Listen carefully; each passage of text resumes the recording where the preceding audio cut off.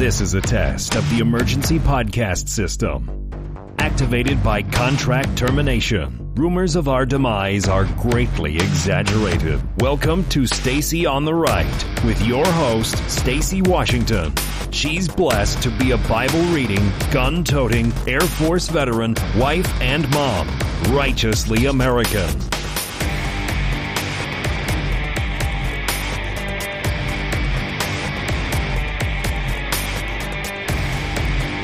Come, let us sing for joy to the Lord. Let us shout aloud to the rock of our salvation. Let us come before him with thanksgiving and extol him with music and song. For the Lord is the great God, the great King above all gods. In his hand are the depths of the earth, and the mountain peaks belong to him. So this is the devotional for today that I wanted to share with you because it was such a huge one for me earlier this week. It just encouraged me so much. And so I thought, let's share this for the encouragement. The devotion reads, Rise Up. This psalm and the next give us almost a liturgy for a service of gathered worship. The first stage is adoration. Let us rise up in joy to God the Creator. Let us praise him for being the maker and sustainer of the world. Worshiping is not always quiet and decorous. It can entail shouting, praising, leaping to our feet, singing our hearts out. When the love of the immeasurably great and transcendent God of the universe becomes real to us, the joy should become uncontainable, the joy within us. So there's a prayer here, and I wanted to share it with you, and we're going to launch into the show. Lord, you are eternal, ever-present, perfect in knowledge and wisdom, absolute in power, spotless in your purity, completely just and righteous, beautiful in your glory. You are all this, yet my praise falls so short of your reality that I am ashamed. Accept my praise through the merits of Jesus, my Savior. Amen. All right, so this comes from a fantastic little book. It's by Timothy Keller with Kathy Keller. He's a New York Times bestselling author, and it's called A Year of Daily Devotions in the Psalms, the Songs of Jesus. And so they're super short, one page in the tiny book. Every day you have one that you read. First you read a psalm or a part of a psalm. Next, you have the devotional portion, and then you have a prayer that you can simply read aloud or read to yourself, or you can pray your own prayer. And so I've been going through this, and it's been so good. And that one I thought was just perfect for today. And wherever you find yourself today, I hope that you're encouraged by that, and that if you're wanting more, you can actually take the psalm from the listen.stacyontheright.com. If you go in there, you'll see Psalm 95, 1 through 4 is our encouragement for today.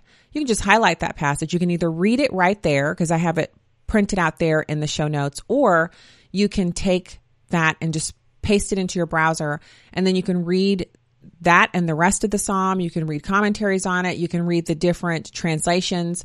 So do with that whatever you feel led to do, but it's to me one of the best things ever that the internet has been able to bring to us, along with all the bad things that have come with it. The good is that you're never without the Bible, and you can really be encouraged no matter where you are or what your circumstances are. If you have access to the internet, you have access to this great information, God's word, etc. So what's on the show for today? Well, next segment, we're going to be joined by Cassie Smedley, friend of the show. She's going to come on and talk about a ton of different stuff, including economic outlook, everything. We're just going to cover it all. And before then, we're actually going to be launching into a few things. First of all, we have to do housekeeping because y'all know I have an iPhone. And so I'm constantly wondering what's going on with it, because none of the current iterations are something that I want to use. And so I haven't upgraded from my current phone. My phone actually works great. It's not, well, it works. I wouldn't say it works great, but it's serviceable. But there's information that iPhone is actually planning on launching iPhone 11 on September 10th. Well, that's right around the corner. So if you're thinking of upgrading or making a change and you're in the iOS world, this is news that is of interest to us. So we'll get to that in just a second. We also have the Democrats sounding the alarm as President Trump is carpet bombing them in the key states. Now, I, for one, am happy about this. But I have to say, it's surprising to me that Democrats are actually sounding the alarm. I guess they did learn something last time. And then, of course, the title of the show today, we're going to dig into this, so never fear. In fact, we'll discuss the iPhone next segment. We'll launch into this right now. men and women in the workplace. Are men avoiding women in the workplace because of the Me Too movement? Now, this is one of those things where, first of all, can you blame them if that's what they're doing? Now, I don't want men to avoid me in the workplace. I don't want to have a man say, oh, I don't want to work with her, because she's a woman. But there has to be, whenever you have an action, there's going to be an attendant reaction. And sometimes the reaction, that's why you call it a backlash, is, what some feel is an overcompensation for the actual activity. Now, this is not just what people are saying. They actually have done a study, because you know how it is. Anything happens in America, and there's some researchers out there who are like, I don't exactly understand this phenomenon. Let's study it. And then 3 other researchers are always at the ready. Yeah, I'm here for it. Let's do it.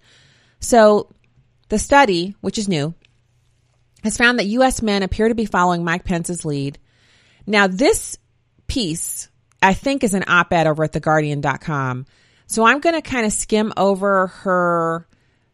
She adds in some commentary here, and that's perfectly fine. An op-ed is an op-ed, but the study is what I'm most interested in.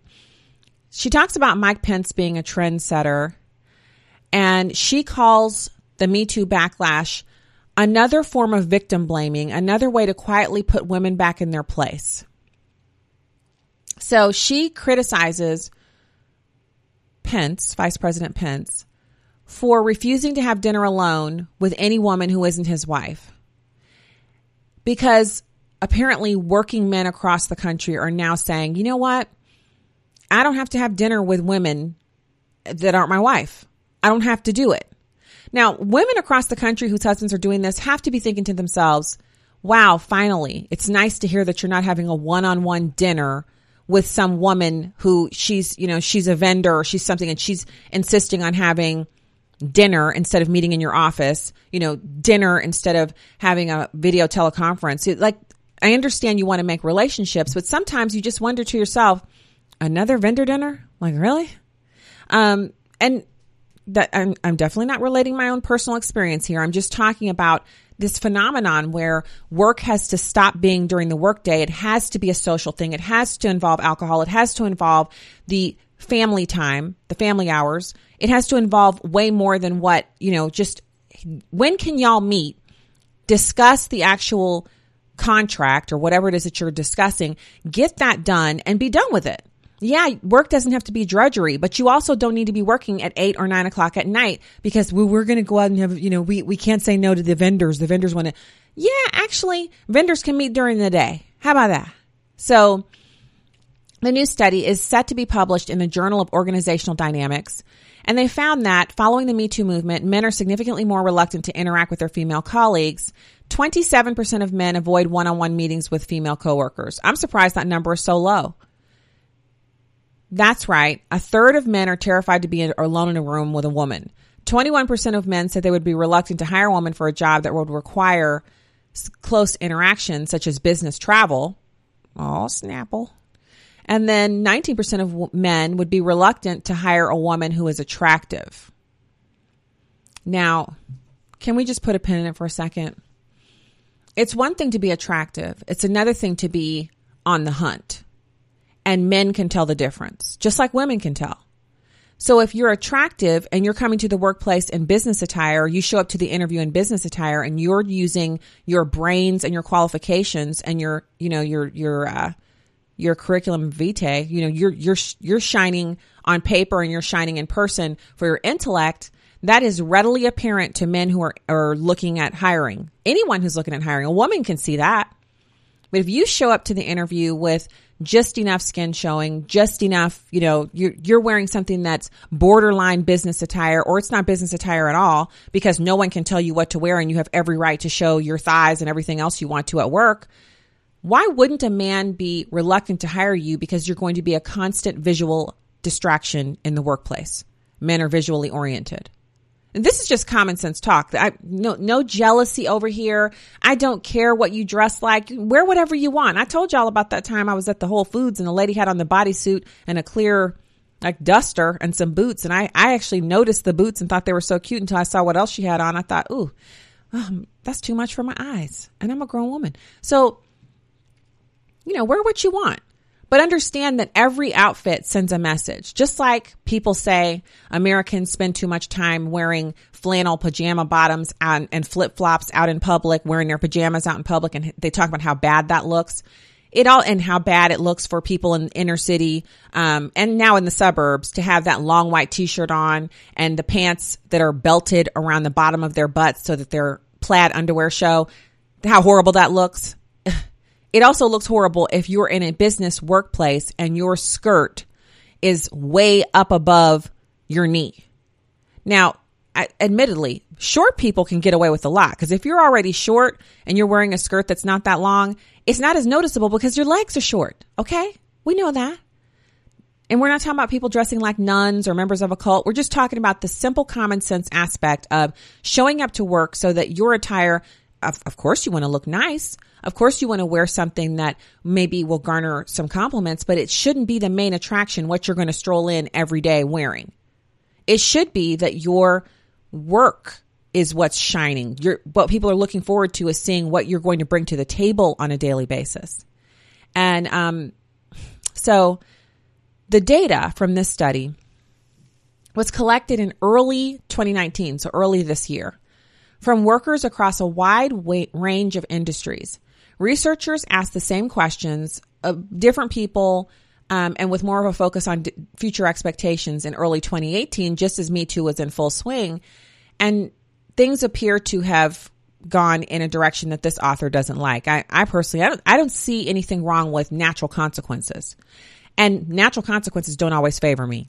You know, if I spend the whole weekend eating pizza and ribs and just doing whatever I want with my food, then on Monday when I get on the scale, the natural consequences are definitely not something I want to get on the show and just be like, natural consequences rock. They're just real and they just exist, and they should not be stunted for anyone. You know what it tells me? If I've eaten wrong all weekend, did I get on the scale on Monday and it's going in the wrong direction, then I need to tighten up. And next weekend, how about just don't blow the whole weekend? How about just have one thing that is a little outside of what the boundaries are? One item instead of the whole weekend. You see what I'm saying? I'm using my own self as an example because nobody's too good over here. If I'm going to hit somebody, I'll start here and then I'll circle my way out. So in early 2018, when they did the first round of the study, they found that 15% of men said they would be reluctant to hire women for jobs, you know, the close travel, all that stuff, compared with 21% in 2019. And it's not just men who are afraid of women, by the way. Women also appear to be increasingly wary of hiring other women. In 2018, the survey results found that more than 10% of men and women said they expected to be less willing to hire than before if a woman was attractive. The 2019 results for women are not yet public, so they haven't made that part of the 2019 study available just yet to see if women are even more, opposed to hiring attractive women. So then she goes into the discussion about the gray areas of Me Too. And you can read this whole thing for yourself at listen.stacyontheright.com for today's episode, which I believe is number 540. So all this harassment business is difficult for men, because according to her, nobody even knows what sexual harassment is anymore. Now, this is her getting sarcastic, but the fact is, it has been expanded from saying someone looks nice, to telling someone, oh, you got your ears lifted, you got a haircut. You got your ears lowered, you got a haircut, or something like that. You know, it basically noticing something about someone's appearance, that's sexual harassment. Now, for most normal people, it's not. But if you look at the reasons why people are suing other people in the workplace, you can see a definite trend towards anything. Noticing someone, making a comment, even if it's complimentary, even telling someone they need to put more clothes on, sexual harassment. So if it means everything, then why wouldn't someone say, well, I'm just going to avoid that. I can't sexually harass a man unless he's a homosexual. So I'm going to go ahead and I'm going to roll my dice elsewhere against attractive women who show up to the interview looking a certain way. I'm just not going to do it. So she gets upset in here, uses a whole lot of exclamation points, to finally get to the place where she talks about the study actually debunking the argument that men are confused about what is unacceptable. The very first thing that researchers did in the survey was to look at 19 behaviors, emailing sexual jokes to a subordinate, for example, and got people responding to classify it as harassment or not. And both genders agreed to the general parameters of what harassment is and isn't. All right, y'all. We'll be back with Cassie Smedley. Stay there.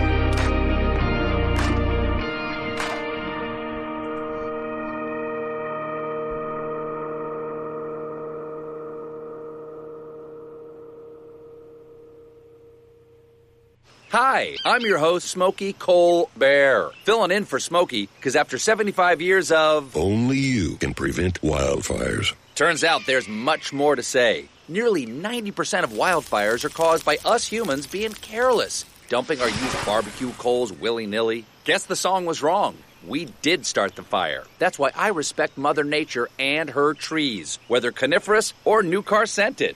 Brought to you by the U.S. Forest Service, your state forester, and the Ad Council. The average time a resume spends on an HR manager's desk is 7 seconds, and most of them are tossed aside. Now imagine if one of those resumes belonged to Yasmin, who was living in a shelter, juggling 3 jobs. I had to be resilient. That's something that you can't teach. We rely so much on a resume, yet it could never tell the full story of someone who had to be independent and take initiative. And that's how I handle every project I get. Discover new ways to develop great talent at gradsoflife.org. Brought to you by Grads of Life and the Ad Council. When is the best time to talk to your family about staying in touch during a disaster?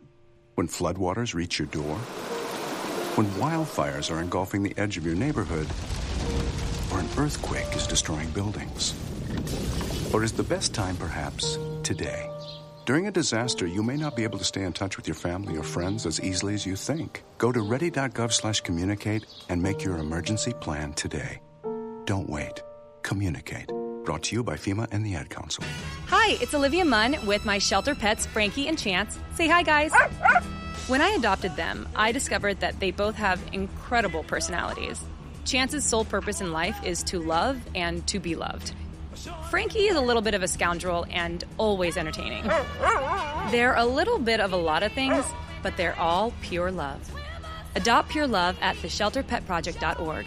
Brought to you by the Ad Council, the Humane Society of the United States, and Maddie's Fund. This is how we do every day. We be grinding, and if you want to come and test us... If you love them enough to turn off your music and pretend like their music is your music. This is Mommy's jam. Then surely you'll check nhtsa.gov/the right seat to make sure they're in the right car seat. Let's play it again. Check today at nhtsa.gov/the right seat. Brought to you by the National Highway Traffic Safety Administration and the Ad Council.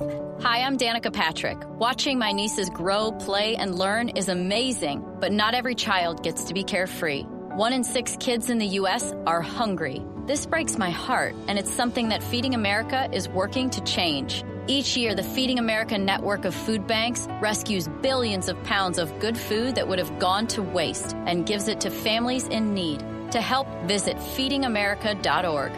Brought to you by Feeding America and the Ad Council. Welcome back to Stacy on the Right.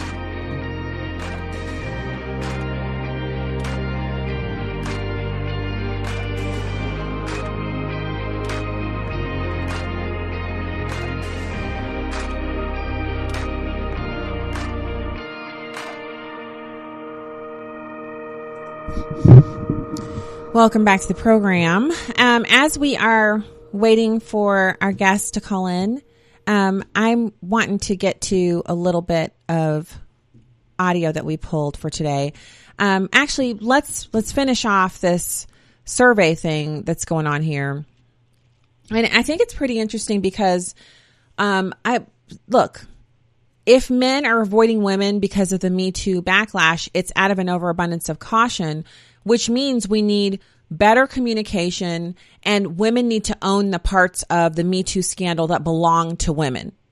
The idea that women are just innocent bystanders to all of it and didn't contribute to how any of it went down is what is making men wary, because it means that anyone's life can be destroyed by any accusation and proof is not needed. Do you remember that phase of the Me Too movement? Are we still in that phase of the Me Too movement? Questions abound. So, what I'm looking at is again, the study has a lot to share. So Leanne Atwater said, and she's a professor at the University of Houston, said, quote, most men know what sexual harassment is, and most women know what it is. The idea that men don't know their behavior is bad and that women are making a mountain out of a molehill is largely untrue. If anything, women are more lenient in defining harassment. So there you go. Most men are perfectly aware of the difference between a friendly hug and a creepy hug. My question is, why are you hugging at work anyway? And I know there will be people who just be like, well, I can't believe that you have a problem with that. I don't. But if you want to avoid the appearance of impropriety, stop hugging coworkers. You don't need a hug at work.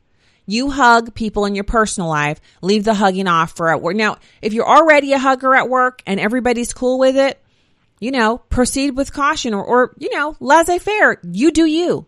But if you're going into a workplace and you're new there and you want to set a tone and a standard, if you start off hugging, then you're going to be hugging. And some of the time, the person who's wanting to hug, you may not want to hug them.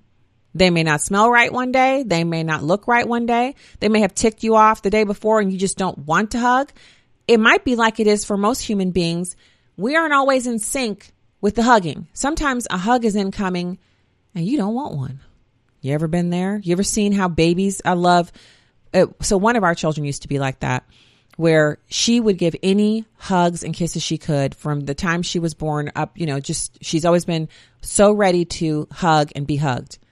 But if you were a stranger and you reach out and touch her little fat arm or, try to grab her hand, she would pull back and kind of look at you like, I don't know you like that.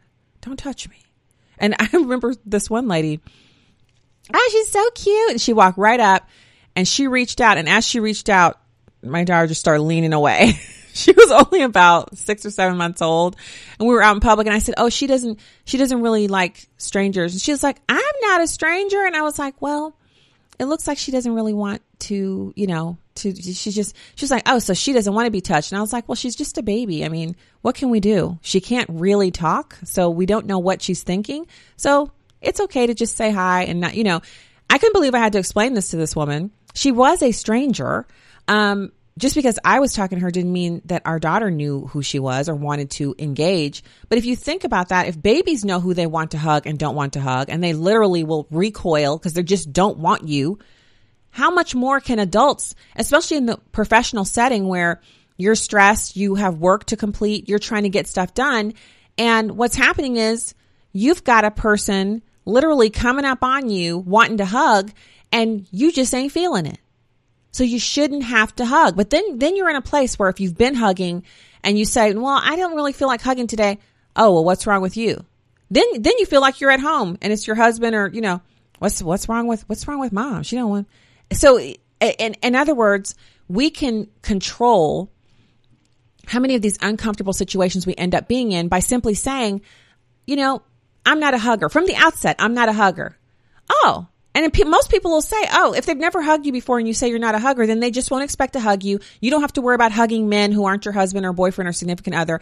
And it takes you out of that whole thing where someone's giving you a side hug or they're hugging you from behind. And you're thinking, when did I say you could hug me from behind? Well, when you said you could hug initially, when you started off hugging everybody, that's when you said it. Because now people think it's open season and you belong to them and they want to get their hug on. So we as women have to set the boundaries and exert some control from the very beginning so that we can then move forward without having to worry about so much of the sexual harassment stuff. Then it becomes really obvious when someone is doing something out of control because everybody's not engaging in all of the physical contact that's supposed to be, we're work family. No, you ain't. You ain't work family. You just work together. Okay. So right now it's my pleasure to welcome Cassie Smedley, frequent guest of the program and such a great friend of the show. Cassie, thank you for joining us today.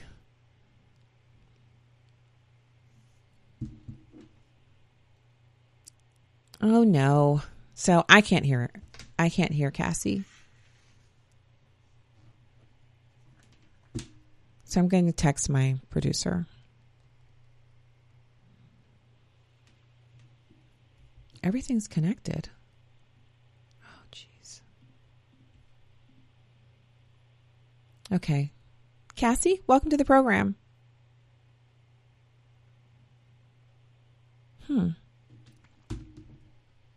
All right. Well, I want you to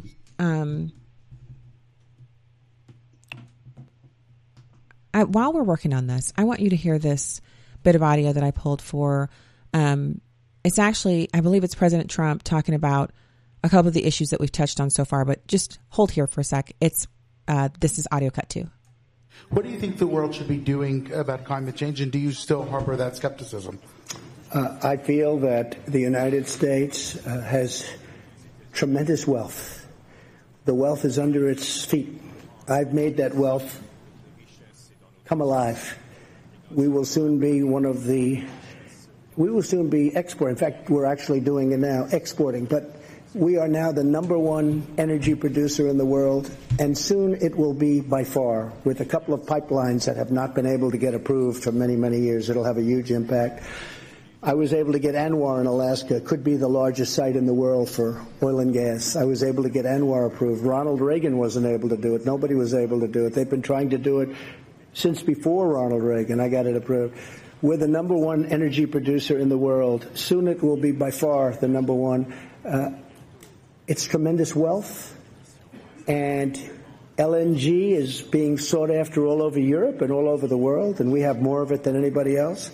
And I'm not going to lose that wealth. I'm not going to lose it on dreams, on windmills, which, frankly, aren't working too well.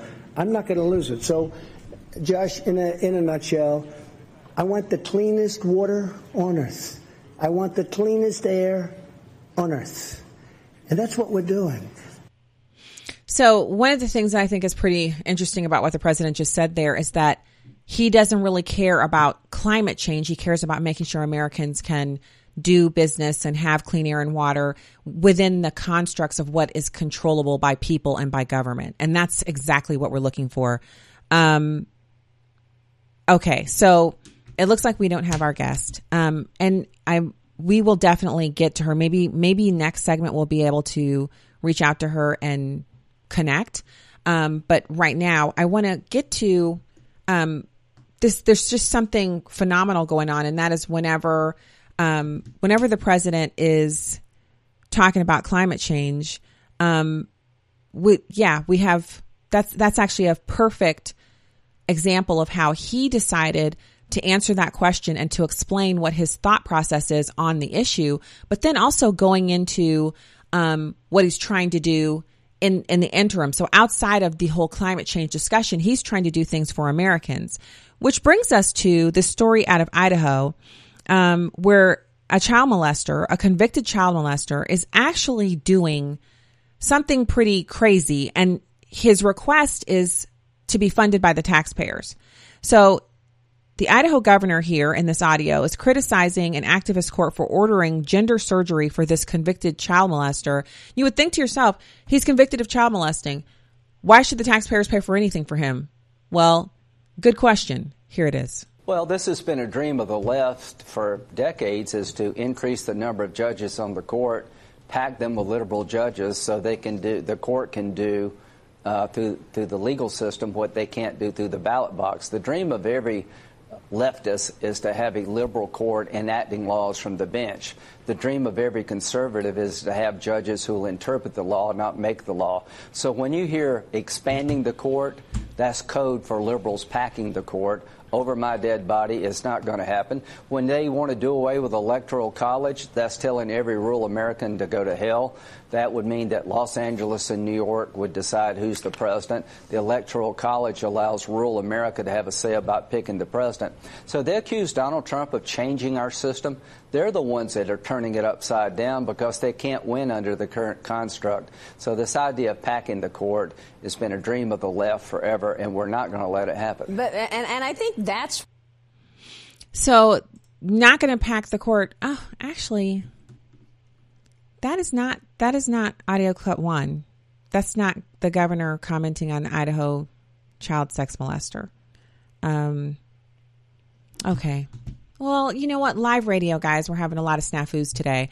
That is not the audio cut that I requested for cut 1. I wanted you to be able to hear the governor of Idaho talking about this crazy thing that this court has done to make it possible for them to basically to be able to do this gender surgery for a convicted child molester. I will put the link into the show notes and you can listen to it there, but it's kind of enraging because, again, taxpayers are paying for this and it's not the right thing. It's not what we need for judges to decide that we can pay for these things for convicted child molesters, and you have real legitimate needs that taxpayers are funding as well, and we should be ordering them by order of importance and taking care of what needs to be taken care of. So it's my pleasure to welcome Cassie Smedley to the program.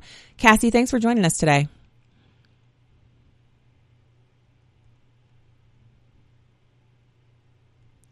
Okay. So I'm not sure what is going on today with today's show. It is just like, I'm not sure what's happening. So I'm going to move on. I'm going to move on. And we will try maybe tomorrow to get her back. So I have a couple people in the comments who are talking about how first of all, that the backlash is sad, quote unquote. So that they don't really, obviously not caring as much. And then also, that false accusations can actually completely destroy your life.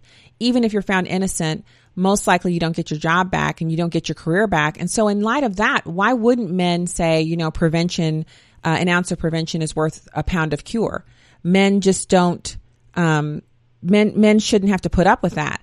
And again, I don't look, there have been very real instances where men have sexually harassed women and it has been a terrible situation for them and the women have not gotten any justice. But in this particular case where we're looking at just, it's an accusation, it hits the news, you're done. Then later it turns out the woman, it wasn't true. Well, they don't say, oh, come on back, welcome back. What they say is, okay, well, I'm glad that you were exonerated. And that's it. So men have to be careful. Does being careful mean that you're not going to ever work with a woman or I don't know. But I think men are trying to make decisions. They're trying to make smart decisions about what they can do. So in the last couple minutes here, I want to get to this Apple iPhone 11 deal. So Apple iPhone 11 is launching.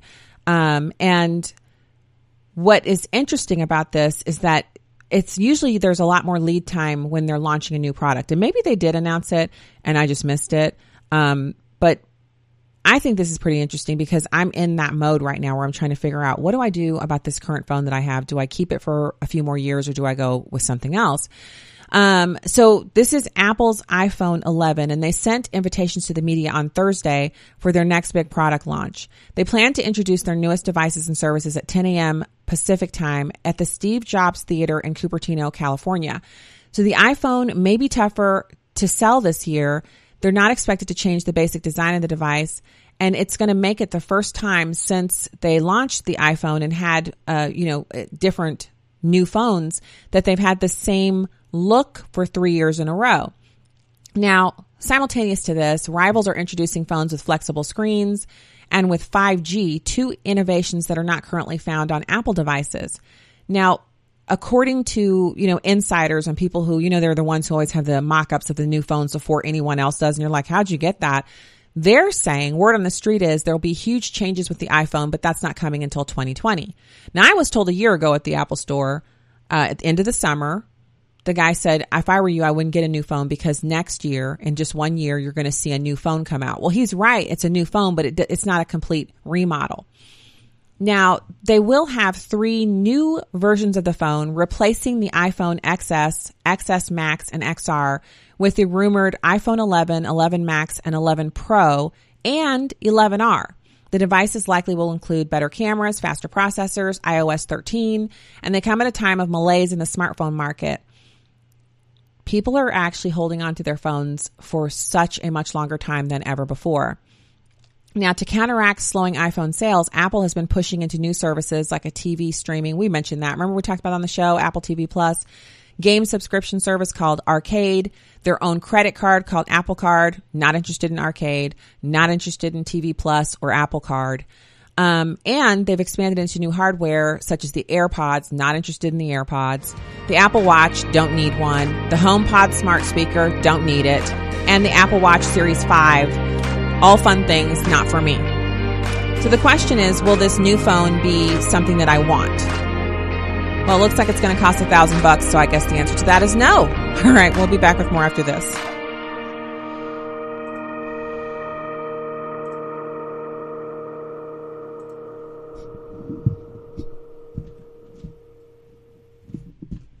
Melissa from Michigan. I work an extra part-time job serving lunch at my child's school, but I still can't afford to put food on our table. Daniel from California. Choosing whether to pay the rent or pay to fix the car to get to work doesn't leave us with much at all. Now we can't even pay for meals. Hunger is a story we can end. End it at feedingamerica.org. Brought to you by Feeding America and the Ad Council. Hi, we're the Goo Goo Dolls. We're fortunate that our daughters have what they need to grow and learn. But that isn't the case for nearly 13 million kids in the U.S. that struggle with hunger. Childhood hunger is a heartbreaking reality that Feeding America is working to change. Each year, the Feeding America network of food banks rescues billions of pounds of good food that would have gone to waste and provides it to families and children in need. You can help kids in need in your community by visiting feedingamerica.org. Brought to you by Feeding America and the Ad Council. The possibility of lung cancer can be pretty scary, especially if you're one of approximately 8 million current or former smokers at high risk. That's why SaveByTheScan.org wants you to know that now there's a breakthrough low-dose CT scan that can detect lung cancer early, and it only takes 60 seconds. You stop smoking, now start screening. For an easy quiz to see if you're eligible, visit SaveByTheScan.org. It could save your life. SaveByTheScan.org is brought to you by the American Lung Association's Lung Force Initiative and the Ad Council. You took the first step and quit smoking, but even former smokers may still be at risk for lung cancer. That's why SaveByTheScan.org wants you to know about a new low-dose CT scan that can detect lung cancer early. It takes only 60 seconds and could save your life. You took the first step, now take the next. Visit SaveByTheScan.org for a simple quiz to see if you're eligible and talk to your doctor about screening. SaveByTheScan.org is brought to you by the American Lung Association's Lung Force Initiative and the Ad Council. First, I hold my hands out like they're on a steering wheel. Then I look over my shoulder. 1, okay, cool guy. 2, 3 times. Next, I put it in reverse. Meep, meep, meep. Then I take it up and down, up and down. And that, kiddos, is called the forklift. Dance like a dad. It's a great way to make a moment with your kids. Now that's dancing. Sure beats flossing. Visit fatherhood.gov. Brought to you by the U.S. Department of Health and Human Services and the Ad Council. Hi, everyone. Al Roker here. As a guy with his own catchphrase, I appreciate that after 75 years, Smokey's only said, "Only you can prevent wildfires." But I'm filling in because there's a lot more to report. Like when it's dry or windy. Be careful burning yard waste, because wildfires can even start in your neck of the woods. Go to SmokeyBear.com to learn more about wildfire prevention. Brought to you by the U.S. Forest Service, your state forester, and the Ad Council. Welcome back to Stacy on the Right.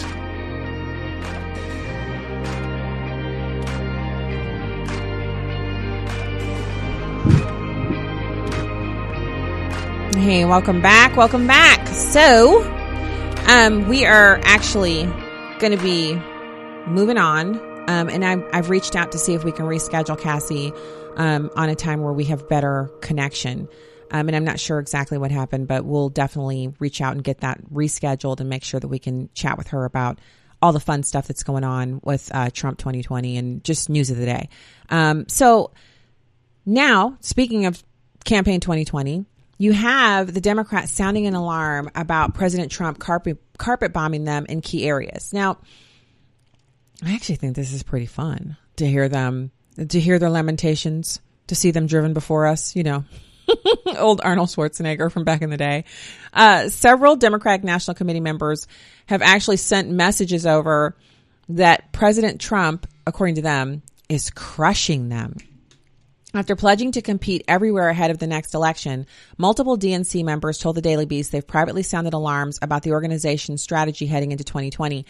They actually are afraid and concerned and angry that Tom Perez, who is the DNC chairman, is unable to reach swing voters in Midwestern battleground states who voted for President Trump. So these are people they want to flip. They would either want to flip them back to being Democrats, or they want to flip them into being, or, basically flip them. They want their vote. That's what they want. So we're talking about Midwestern battleground states, people who voted for President Trump, and people who are currently maybe disenchanted with the president, don't know why, or are actually just, they're kind of up for grabs. So whoever knocks on their door, reaches them by email, texts them, whatever, whoever gets that get out the vote tag complete is going to be the one that they pull the lever for. They're engaged. They want to know who has best this, and that. Now, I'll tell you, this is at thedailybeast.com. They are not even addressing the fact that the reason why people are not flipping over to the D side away from President Trump is that Democrats haven't given them a reason to do it. Midwestern voters don't care about climate change. They don't care about really any of the stuff that the Democrats are touting. Single payer, losing their employer-based plan, gun control, the newly updated war on women, Me Too, that I just mentioned last segment. They don't care about this. So Jim Zogby co-chairs the DNC's Ethnic Council, which is a group that represents people across different ethnic, racial, natural origin, religious identity, etc. He says he's been pushing Perez and other party leaders to expand outreach to voters in the same areas that Trump successfully captured, which is Ohio, Michigan, Pennsylvania, and Wisconsin, which Democrats feel like they have ownership rights of Wisconsin. And the fact that they have to fight for it is annoying and upsetting to them. But I have to push back on that and say, don't they feel like that about black people too? They own the black vote. They don't have to work for it. They don't have to earn it. They own it. Look how that has dumbed down political discussions for the black community. You don't even have to be coherent or intelligent. You just go to the black community, talk about hot sauce, and use some kind of, gerrymandered accent that you think a black pastor would use. And that's what passes for campaigning. And it's not insulting to college educated black people who continue to vote for Democrats. No one's insulted by that. So the outreach that Jim Zogby claims he's been doing, to encouraging Perez to do, is falling on deaf ears. In Pennsylvania, Ohio, and Wisconsin, we do events in those states that focus on everyone else but them, which breeds resentment. So, in other words, like I just said, they bring their clown show to Pennsylvania, Ohio, and Wisconsin. And when voters in those states are like, we didn't come for a clown show, we're looking for actual policies. They're like, we don't have any of those. We have we have four members of what we call the squad. They're all painted up and ready to entertain you. And you're like, I don't want to be entertained. I want to hear about serious issues, kitchen table issues. So it doesn't happen. So former President Joe Biden, or Vice President Joe Biden, Senator Bernie Sanders do well, according to this guy, because they talk to, quote, quote, these folks. Zogby was specifically referencing voters from Irish, Italian, Polish, Eastern, Central European, Arab, and Armenian American communities, which are highly concentrated in the Midwest. He says, I'm frustrated beyond belief at the sheer neglect of the constituencies I represent.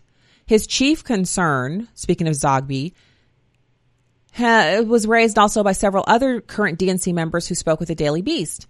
The Trump campaign is already reaching swing voters, while the Democratic Party is overwhelmingly focused on expanding their existing base.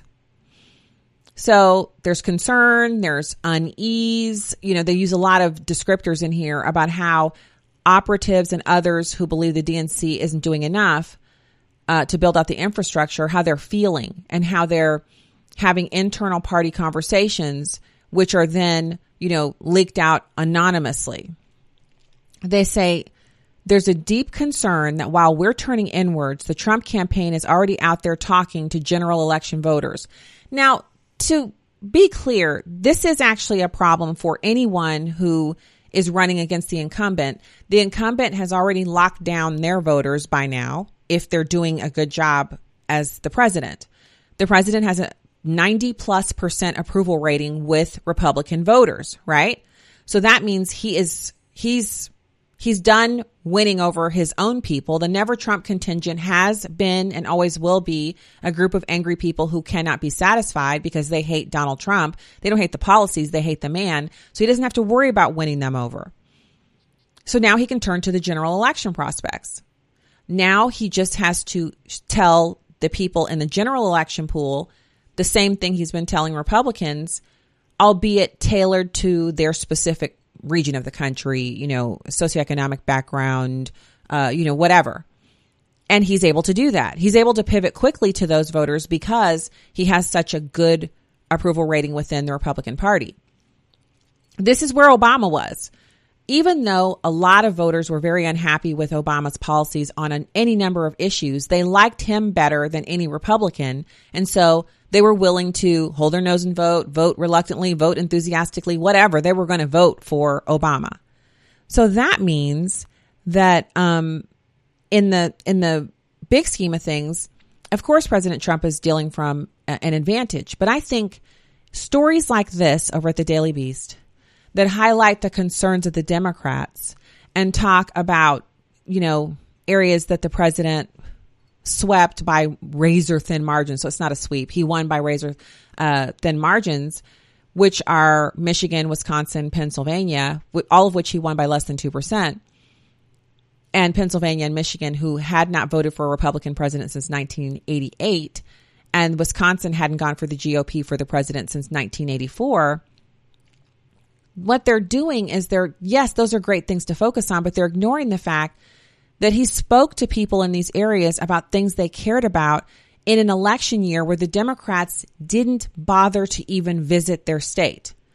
That was an indicator that Democrats weren't talking about things that they were interested in, because even without a visit, any voter can go to, you know, at the time it was Hillary Clinton. You could go to Hillary Clinton's website and see, wow, Hillary Clinton's got a bunch of issues listed on here, but all of her sound bites on TV, she's just talking about, you know, remember her thing was she just hated Donald Trump and she insulted him a lot. And she had every right to be the president because she was born to be the president of the United States, the first woman. Well, people think that's all well and dandy, and good for you for having that kind of internal resolve that you've been there from, you know, you've been there from the time you were a baby to now. You knew you were going to be the president. Awesome. But when you are the president, what will you do? Specifically, what will you do for me or voters like me or people who live in my region of the country who are suffering from, namely, it was the jobs being overseas that people in Rust Belt states were like, how much more of this are we supposed to take? Had Hillary Clinton answered that and made promises surrounding that, she could have, you know, 2%. That's a margin she probably could have overcome. So nowhere in this piece do I see, and I'm just skimming down. When I was looking through it earlier, I didn't see it. I don't see it now.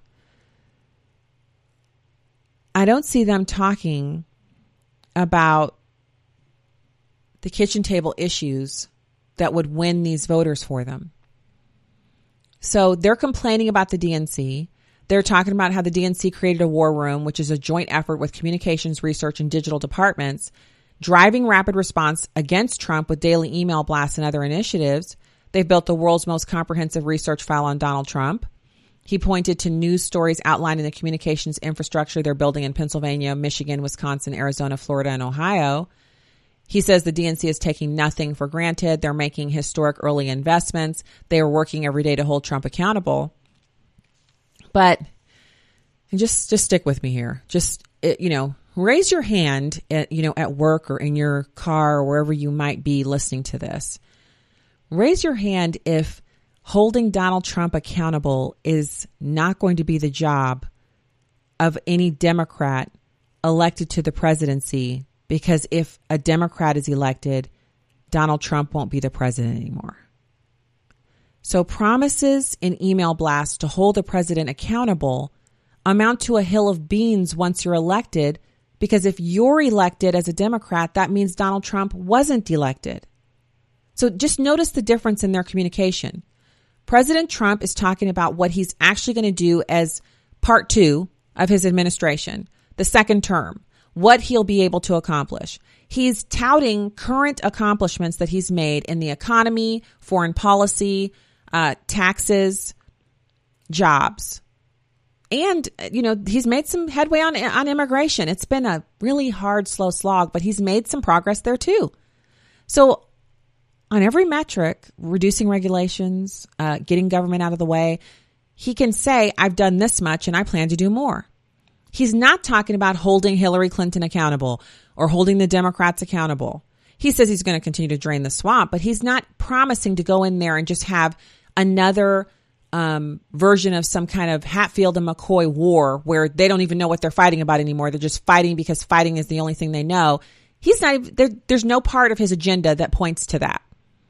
So it is unattractive to have candidates approach you, whether it's email or by phone blast or whatever, and claim that their sole reason for running is to hold the president accountable when he won't be the president if they're elected.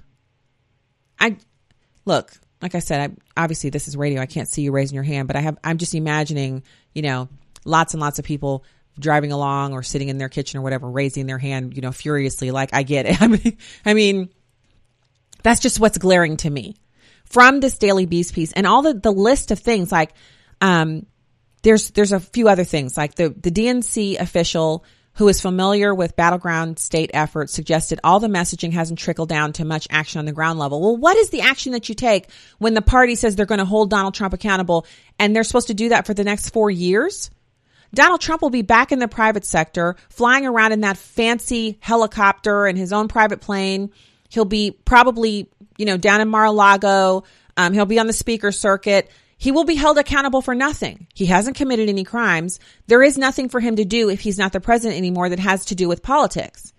If he is still the president and the DNC lost, holding him accountable looks like much of the same garbage we've been experiencing for the past 2.5 years. Nothing but battles, no legislative achievements on the Democratic side, no bipartisanship, just we hate Donald Trump, TDS on steroids. So they also go into the fact that they're cash strapped. The DNC doesn't have any money. Meanwhile, the RNC hasn't had another record fundraising quarter. I mean, just Ronna McDaniels is killing it. It's unprecedented, the amount of money. They're out fundraising even their own projections. But anyway, it says here the DNC is cash strapped. One member complained plainly, anonymously. In June, the RNC more than doubled the DNC's fundraising haul. $20.7 million compared to the DNC's $8.5 million. The DNC also spent nearly as much money as it brought in, burning through $7.5 million during the same month as they hosted their first presidential debate in Miami, which, by the way, a debate is coming up. Kirsten Gillibrand has dropped out and everyone's wailing and gnashing their teeth. But why should we be sorry to see her go? What did she exactly add to any of these debates on policy or any information that you could take away from it and say, wow, I didn't know the Democrats planned on doing that, or wow, I never heard that idea before, or wow, they actually have a way of making this work? Nothing. So, according to this person, the RNC has a permanent data-driven ground game that never left the battleground states, and they already have triple the amount of staff than they did at this point in the 2016 cycle. And they're running on issues. How can you beat that? Thanks. See you tomorrow.